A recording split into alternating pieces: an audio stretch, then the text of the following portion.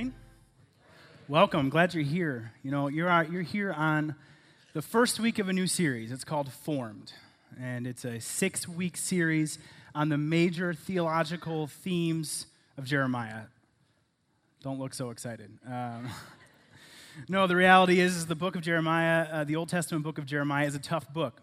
And even if you've been around church for a while, around the Bible for a while, there is a chance that you either have never read Jeremiah or it has been quite some time. Last time I picked up the book was in Bible school, where they forced you to read the Bible, which is not the most devotional way in which to engage the text. But since then, I haven't had much interaction with it. So before we get into our 6-week study, it'd probably be helpful to kind of set some context, because the book's intimidating. It's intimidating because it's a long book. If you've thumbed through your Old Testament, you've probably seen it. It's 52 chapters. It's lengthy. And if you've started to read it, you understand that the language is somewhat repetitive. You feel like you're reading the same thing over and over. It also makes the assumption that you have a basic understanding of ancient Israelite history. And so if you're not familiar with the storyline of Israel and you come to the text and you read it, you may be frustrated. It might be intimidating because they're talking about events that maybe you're not super familiar with. And if you're a learner and you say, well, that's okay that I'm not super familiar with the events, I will engage with the book, and the events of the book will unfold, and I'll begin to understand some of Israel's history. Well, unlike other books in our Old Testament, Jeremiah makes no attempt to go chronologically. There's no attempt to start the story where it starts and to take the reader on a journey to the end of the story. It's arranged thematically. It's arranged theologically. And so all of these things put together make it an intimidating book. And so for the next 5 minutes, what I want to do is I want to kind of give us an orientation to Jeremiah. I want to set the political and the historical and the theological context of the words that we read, the sermons that we read in this book, because it's significant. You know, if you're familiar with Israel's history, you know that in the Old Testament we read early on that Israel and God, they enter into an agreement. They enter into a covenant together. And the terms of the agreement are this. God says to Israel, I'm going to be your God and you're going to be my people. I'm going to protect you. I'm going to allow you to be the example for other nations. And in fact, other nations are going to come to know me, the one true God, through you. That's God's part of the agreement. Israel's part of the agreement of the covenant is that they are going to live a certain way. There are certain expectations that God has for them. And as long as they live a certain way, they treat others in a certain way, they interact with God in a certain way, this agreement will hold true. Some of the requirements are the things like the 10 Commandments, okay, and the other laws in the Old Testament, the rituals and the festivals and the offerings and all that stuff is wrapped up into this is how you should act. This is how I make you set apart from the other nations. This is how I show other nations who I am through you. So as long as you do that, I will continue to be your God. You will continue to be my people. Well, you might know that Israel kind of has an on-again, off-again relationship with the covenant. Okay, there are periods in their history where they keep the covenant closely. There are periods where it is a distant memory. They go up and down, and eventually the lack of covenant keeping leads to the kingdom to be divided into two, the northern kingdom and the southern kingdom, as a result of their sin and their apostasy. So now you have the northern kingdom that's called Israel, and you have the southern kingdom called Judah, which has the holy city of Jerusalem in it, which houses the temple of God in it. So you have these two entities. Northern kingdom continues their backward slide into sin and apostasy, and eventually they are taken over by the Assyrian army as a result of their failure to keep the covenant. The southern kingdom, Judah, lasts a little longer. Depending on their king and their leaders and the season they're in, they either keep the covenant closely or they're far from it, kind of following the same trajectory of their nation from its inception. But eventually, they have fallen so far from the covenant. It has been so long since they have kept the covenant. And we're not talking minor offenses. They forgot to keep the Sabbath, 1 week. They didn't offer the correct sacrifice. I mean, this is a pattern of neglect. There is a blatant disregard for God's way of living. They've neglected him so long that God sends his prophet Jeremiah, which is where he enters the scene. And God gives Jeremiah a message. He says, this is what I want you to do. I want you to go tell the nation of Israel that they need to repent of what they're doing. They need to remember the covenant. And if they don't remember the covenant, if they fail to do this, then I'm going to have to allow some hard things to happen. I'm going to allow Babylon to come in, the superpower, King Nebuchadnezzar, to come in, to take over their land, to destroy it, to destroy the temple, and they're going to be carried back to Babylon as exiles. So you go and tell them that. So the book of Jeremiah is a collection of Jeremiah's sermons during this pivotal time in Israel's history, a crucial time, a confusing time, a dark time in Israel's history, in which he's pleading with his people, remember God, remember the covenant. They don't. And so God does exactly what he said he would do through his prophet, the nation of Babylon under King Nebuchadnezzar, the superpower. They come in and they just ravish the land. They destroy it, they destroy the temple, and they carry the nation of Israel back to Babylon, where they live as strangers and foreigners in a pagan country. What's interesting about the book, though, is the original words of Jeremiah are during this time period leading up to the exile. But then you have a nation sitting in exile. You have God's chosen people sitting in a pagan nation. And they're asking the question, how could this have happened? They're asking, why did this happen? How did we get here? And it's with that backdrop that a whole bunch of Jewish editors and scribes, primarily a guy named Baruch, where he compiles Jeremiah's sermons into a book, which is the book that we have. So he compiles Jeremiah's sermons, and he hands it to the nation of Israel sitting in exile as a reminder, as an answer to their theological question, how did we get here? So you have the original audience of Jeremiah's sermons, pre-exile, that are being warned. And then you have the original readers of the book that we have, post-exile, explaining how they got to where they are, which is why there's really no attempt to go in any sort of chronological order. They don't need a chronological retelling of the events. They just went through it. Their issue is theological. Their issue is relational. How could we have ended up here? And so as they read the text, as they remember Jeremiah's sermons, they have to remember two things as they re-listen to his sermons. One is they had a huge part in this. They failed to keep the covenant. They were warned, and they didn't listen. So undoubtedly, as they remember Jeremiah's sermons, there's this sense of guilt, there's this sense of responsibility, but also undeniable in the book of Jeremiah, as they would be reading this in exile, as they would be reminded of their situation, they would hear very clearly that God has a plan for their nation. And that God had a plan for their nation before the exile, and it was to use them, and that they were to be his people. They didn't hold up their end of the bargain, and so now God has a plan to bring them into exile, to restore them, and God actually even has a plan post-exile. It's very clear in the book of Jeremiah that God is in control. Even in the midst of one of their most confusing, embarrassing, darkest seasons of their nation, they're reminded that God has a plan. Perhaps the best illustration, the best language around God's sovereignty is in Jeremiah 18, which is what we're going to use to set up the entire 6-week sermon series. It's this image of God as a potter. He displays himself like a potter sitting behind a wheel. And although there are lots of other instances in Jeremiah where we see God's plan, where we're reminded of God's sovereignty, this image kind of sticks out to me. This image would have stuck out to the ancient Israelites as they remembered God's role in their situation. So this is the text this morning. It says this, Jeremiah 18, verse 1, this is the word that came to Jeremiah from the Lord. Go down to the potter's house, and there I will give you my message. So I went down to the potter's house, and I saw him working at the wheel.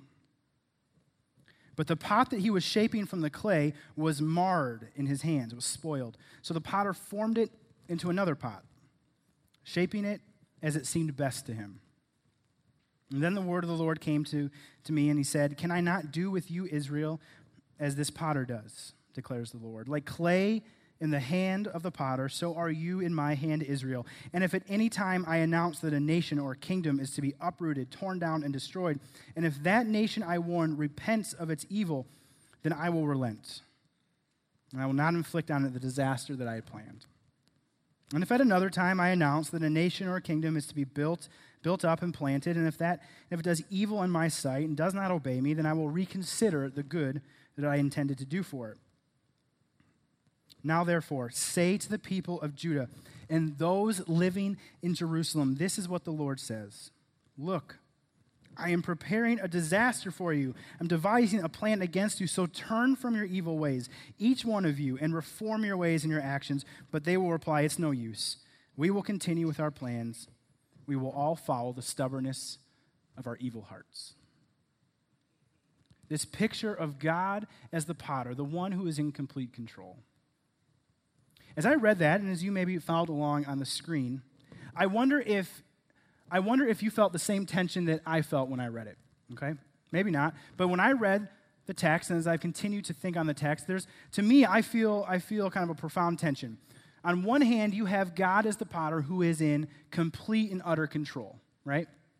You see that in verse 6. He says, "Can I not do with you, Israel, as the potter does? Like clay in the hand of the potter, so are you in my hand, Israel." On one hand, you have the image of God who can do whatever he wants to do. He's the potter. The nations, creation, the world is clay, and he has the right to do with it whatever he pleases. And on one side, that makes sense, of course. Of course God can do whatever he wants to do. But as you read on, you realize that there might be another side to this coin. I don't know if you caught in verse 4 specifically. He says, the pot that he was shaping from the clay was marred in his hands. It was spoiled. There was something wrong with it. So the potter formed it into another pot, shaping it as it seemed best to him.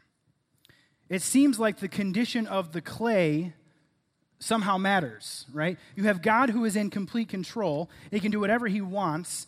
He's the potter, he's God, he has a plan, and yet the condition of the clay, that it was spoiled, there was something wrong with it, there was an air bubble in it, there was a rock in it, it was too dry, something was wrong with it, and so God changed how he was going to execute his plan. He tore it down, and he built up another pot. The condition of the clay has some role in this.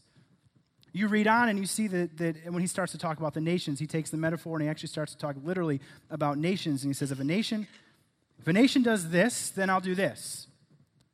But if a nation doesn't do this, then I won't do this. And if they don't do this, then I will do this. It seems all very conditional. Like the nations have some sort of role in the outplaying of history. Then if you skip ahead to Jeremiah 25, you see that God actually, in the end, is going to punish the nation of Babylon. He's going to punish King Nebuchadnezzar for what they're about to do, which he has explicitly said is part of his plan. He's going to use the superpower Babylon to come and to execute his plan, but it doesn't seem like he is endorsing the way in which they're going to come in, tear down the land, and take the people back. They're still held accountable for their actions, even though he's using their actions in his plan. You feel the tension? So which is it? Is God in complete control, or do we have an opportunity to shape and mold our own creation? I don't know. I have no idea. That's not a joke. I don't know. Christopher Wright is an Old Testament scholar. He's written a lot of commentaries on books of the Old Testament theologies, professor. Also has an incredibly pastoral heart. And so in his commentary on this passage, this is the way that he summed up this tension. He says this: the final result was a mysterious combination of the sovereign will of the potter and the condition of the clay. And whether the first announced plan was fulfilled seemed to depend not only on the words and hand of the potter, but to some extent also on the response of the clay. God's sovereignty responds to human choices. Human actions affect the way God implements God's plans. Human actions affect the way that God implements God's plan. In other words, these are still God's plans, and to be honest, God's plan, his overall plan, has not changed. But based on what is happening in the world, based on how people choose to act, the way in which he executes that plan seems to have some give to it. There seems to be some wiggle room in how he goes about executing his plan, although his plan never changes, and although it very definitely is his plan. Part of the tension is because God has chosen to execute his plan in the context of relationships. He has chosen us, people, nations, as his primary agents to execute his plan. And in doing that, he has chosen an imperfect people. He has chosen people who can change. He has chosen people who have some sort of free will. And in doing that, he has created a tension for us, a good tension, because it means we have freedom to do what we want to do. It means that we can choose, but it does create a tension. And this is even bared out in Jeremiah, if you read specifically Jeremiah 2 and 3, we're going to talk a little bit about 2 and 3 next week, but if you want to go home and read 2 and 3, you're going to see an interesting portrait of God. Okay, Old Testament God is typically characterized as an angry, vengeful God, trigger-happy, pleased to offer some sort of destruction to the earth. That's not the image that you read in Jeremiah 2 and 3. The image of God in Jeremiah 2 and 3 is gentle, is relational, is hurting, actually hurting. His heart is hurting.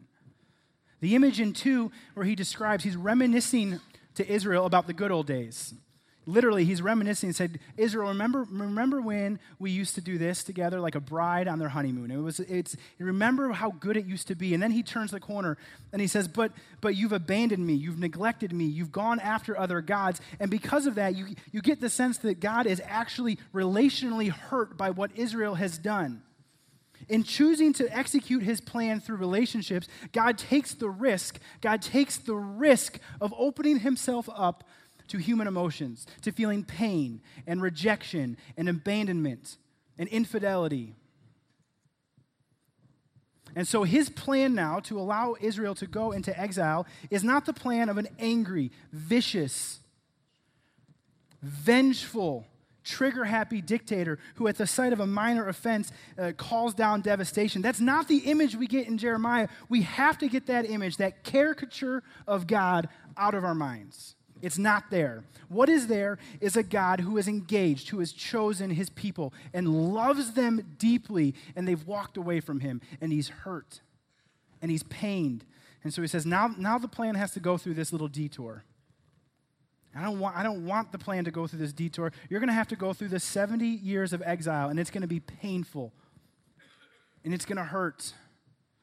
Ultimately, my plan is to bring you back. I'm doing this to restore you. I'm doing this because I'm not done with you yet. But in the meantime, you have to walk through this devastating time, this embarrassing time in your history. You see him cry. You see him grieve over the land that he's created, that he loves, that's going to be destroyed by the foreign nations. This is the tension that God creates because he has chosen to execute his plan in the context of relationships. He sacrifices efficiency for intimacy. It is not the most efficient way for God to execute his plan. It's not.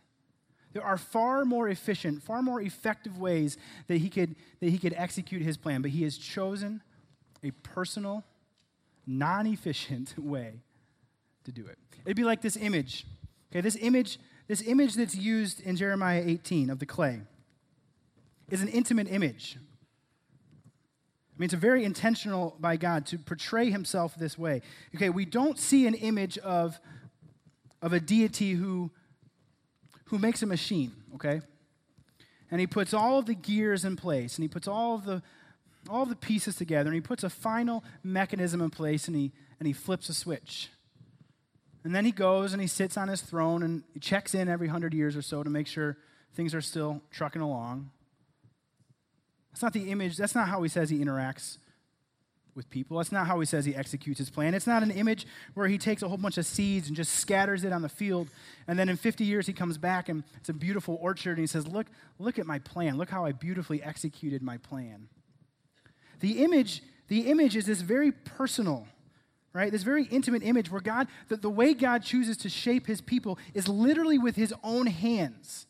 I mean, we can't miss this. The fact that he literally says, the way I'm shaping you is the way a potter puts his hands into the clay and shapes it, and he molds it, and it's active, and it's intimate, and it's personal. It's not efficient. Every piece of clay is a little bit different. Every piece of clay responds a little bit differently to the potter's touch. And although the process is similar in each pot that he makes, each pot is unique. And the process by which he gets to that pot is unique. It's probably helpful at this point. We're 20 minutes in. It's probably helpful at this point to define what I mean when I say God's plan, okay? Or what Scripture means when they say God's plan. Because my gut says that the way that we think of God's plan, the way I think of God's plan, is a little different than what God means when he says, I have a plan. So when we talk about God's plan, when we talk about God's plan for the rest of this series, we're talking about God's macro plan. His plan for all of creation, for all of humanity. Namely this, that his desire, his plan is for all people from all nations to know him, to have a relationship with him, to restore and heal this broken world. That's his plan. His plan is to bring everyone to himself, to make himself known to everyone, and to engage in relationship with them, and to start to put this world back together. That's his plan. I don't know, the frustration with that for us, for me, is that when I talk about God's plan, I talk about God's plan for my life. Have you ever used those words? What's God's plan for my life? We qualify it. We tend to be somewhat individualistic. We tend to think of God's plan for my life that it could somehow be executed in a vacuum, separate from the millions and billions of other plans that he has. What's God's plan for my specific life? We say things, it's not helped by the fact that we say things like, God died for my sins. I've accepted Jesus as my personal Lord and Savior. We go to life group and we say, how's your personal spiritual life going? Those things, there's some value in those expressions because it helps underscore that God is personal and intimate and has a personal relationship with you. The dangerous side effect of that type of language is we tend to think that God's entire plan is about our lives. The dangerous side effect is that we have a skewed perception of our role in God's plan. Because the reality is that God does have a personal plan for your life. His personal plan for your life is to be a part of his plan. I know that's not real helpful. I don't know. That's what it is. God's plan for your life is to be a part of what he is doing, what he has been moving all of history towards. That's his personal plan for your life. Do your choices matter? Yes. Does the car you drive and the house that you live in and the job that you have and the economy and your kids and all, is all that part of it? Yes, but it's part of it. It's a subset. It's nested under the fact that God has been and always will be moving all of history towards this idea that he wants people to know him and he wants to put this world back together. That's God's plan for your life. N.T. Wright is a New Testament scholar, no relation to Christopher Wright, the other Old Testament guy, although, well, never mind. Okay, that would be a fun little sketch, but anyways, we'll work on that on a different day. N.T. Wright describes it this way. This is how he describes our role in God's plan. Okay, it's in his book, Simply Christian. He says this: private spiritual growth and ultimate salvation come rather as the byproducts of the main, central, overarching purpose for which God has called and is calling us. The purpose is clearly stated in various places in the New Testament, that through the church, God will announce to the wider world that he is indeed its wise, loving, and just creator, and that through Jesus, he has defeated the powers that corrupt and enslave it, and that by his Spirit, he is at work to heal and renew it. And our personal salvation, our personal life, is a byproduct, has gotten swept up into that larger plan. The other issue is that we also tend to think that we know God's plan, God's personal plan for our lives. So not only do we think that we are kind of the central figure in God's plan that he's rolling out, we also tend to think that we know exactly what he should do with our lives, right? Because we have a plan. We have a plan for our lives. We're going to live in this house in this neighborhood for this amount of time. We're going to have this amount of kids, and they're going to act and look and behave and like this type of thing. I'm going to go to this job and for this amount of time, make this amount of money, and then I'll transition and I'll go up the ladder here, and then we'll age and we'll retire here and go to Florida here. We have this, and we put together a plan for our lives. If you're forward thinking, you've probably put together a plan for your life, which I don't think there's anything wrong with that, but the problem is when we leave little room to recognize that maybe God's plan for our lives and our plan for our lives are two separate things. That's what I'm talking about. I appreciate that. Maybe they're two separate things. You look at our life and say, well, there's nothing sinful about that plan, so why wouldn't that be God's plan for me? It's a good plan. I feel like this should be God's plan for our life. And all of a sudden, God's plan for our life starts to sound a lot like our plan for our life. Which is why, and I hope this doesn't offend too many people, which is why probably the only verse that you know from Jeremiah is Jeremiah 29:11. For I know the plans I have for you, declares the Lord, plans to prosper you and not to harm you. And you read that verse and you say, plans for you, that you must be me, because I'm somewhat individualistic, and plans to prosper, I want a plan to prosper, I'll take one of those plans. And we miss the fact that this was meant for a nation, the nation of Israel, who had been promised a great plan.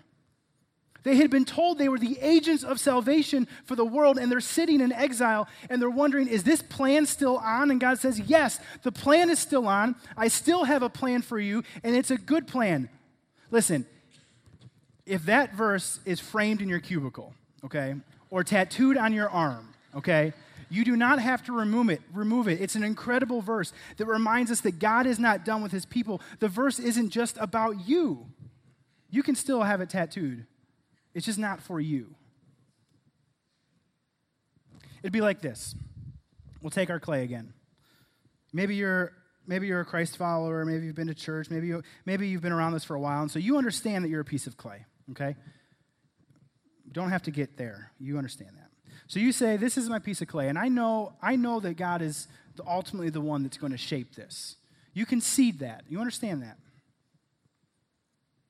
But we say, you know what, I think this piece of, I know how I think God should shape this piece of clay. You know what I think God should make out of this piece of clay? I think he should make a nice pot, because we need more pots in the world. So he says, I think God should make a nice pot out of this piece of clay. Maybe something like this, okay? This is what my life should be. This is how God should use me. The problem is, God might be saying, listen, I am making a pot. And it's beautiful. I have this incredible plan for it. And it's going to be amazing. But I'm not going to make it solely out of your piece of clay.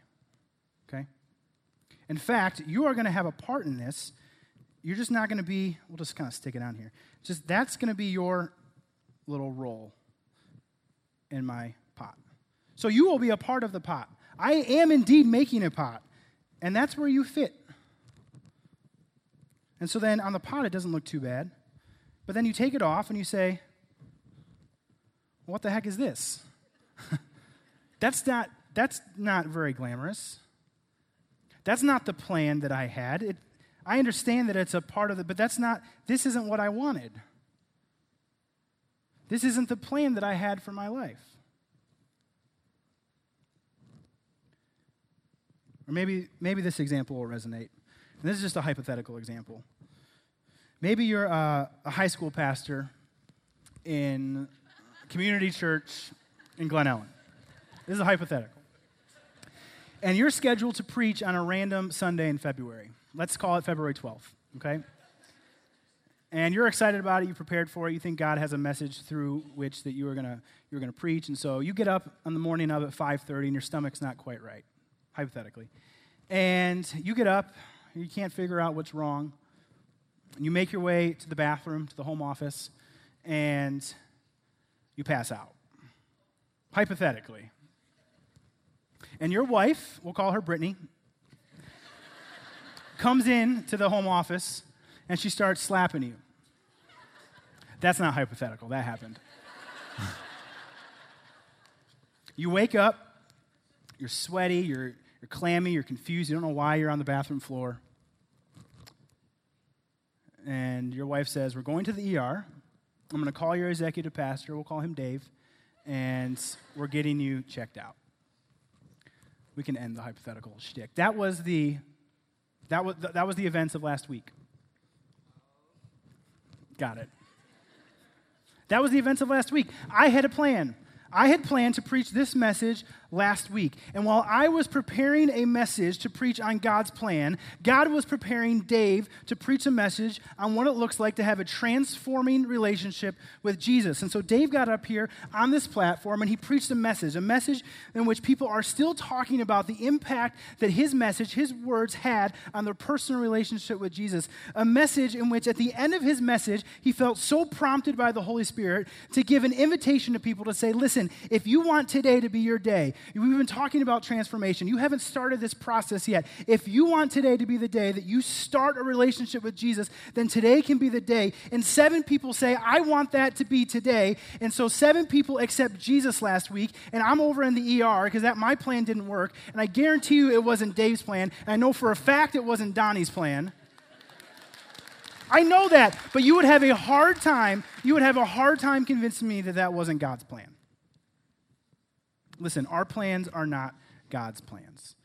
I also want to acknowledge a little bit of this, of my tension got resolved in 3 days. I went to the ER, got some fluid, came to work on Tuesday, heard about the events of the weekend, and said, oh, that's how it all works together.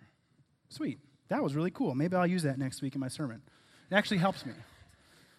So I want to acknowledge the fact, as we close, that some of you are sitting in this room and you've been waiting weeks, months, or years to try and figure out how the events of your life fit into God's plan.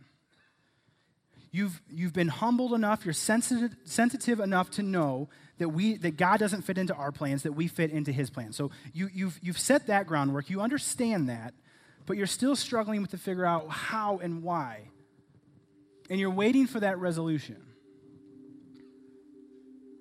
Certain events didn't go the way that you thought they should go. Because the reality is, none of us say I have a plan for my life, and the plan is to deal with chronic illness. The plan is to deal with an upside-down economy.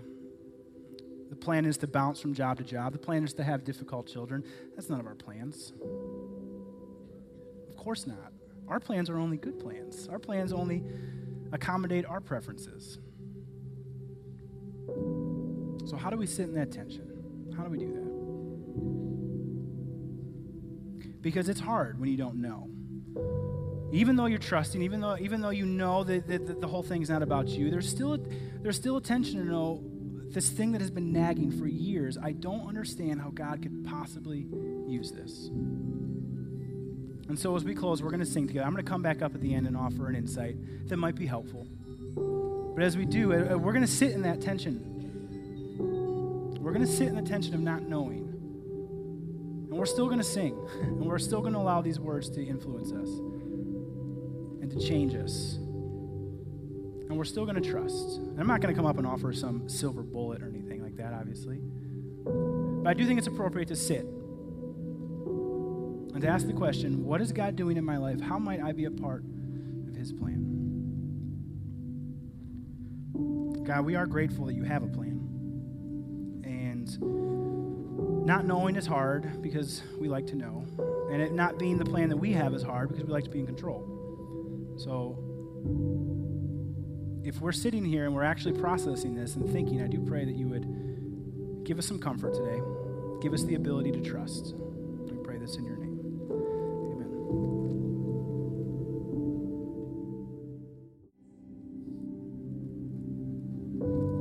Amen. I understand that a sermon like this can be frustrating because what do you do with it? There's not a silver bullet. There's not a quick fix. There's not a 4-step process to becoming better clay what do you do? And so let me just offer this suggestion that, and I believe this, and if I get a chance to be up here more often, you'll probably hear this a lot, is that sometimes the most practical thing you can do is to think rightly about ourselves and about God. Sometimes the most practical thing we can do is to think correctly about who God is and who we are. And while it's not a quick fix, and while it's not a 4-step process, it does start to reorient our mind. It does start to change our heart. it does start to change the expectations that we have of God. It does start to shed some light on what our responsibilities are. It starts to broaden our perspective. It's the foundation by which we can take some other next practical steps. Sometimes the most practical thing we can do is to think correctly about who God is and who we are. Look, if you're like me, as I was studying a little bit this past week, I started to think about, well, if I'm just this little piece of clay, then maybe God doesn't actually need me. Maybe I'm not actually important. Maybe I don't matter.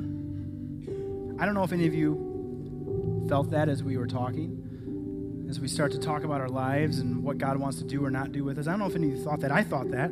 I thought, well, if I'm just a part of the plan, if I'm not the whole thing, then do I even matter at all? And so to that I would just say, I can't think of anything more significant. I can't think of anything mattering more than God saying, I've chosen you and I want to use you.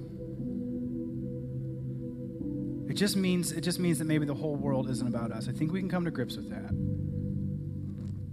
The fact that God said, I want to use this piece of clay in my plan. You're going to have a part in what I am doing through all of history and for all of the nations is incredibly significant. It adds tremendous value to you and your life and your choices. Listen, as we close this morning, I'm glad that you came. I hope this was helpful. I'm excited for the next 5 weeks to talk about some other themes in the book of Jeremiah. We're going to use this plan language to kind of filter in through all the other themes that we're going to go through, because we want to be reminded that God always has a plan. Always has a plan. And he wants to use us.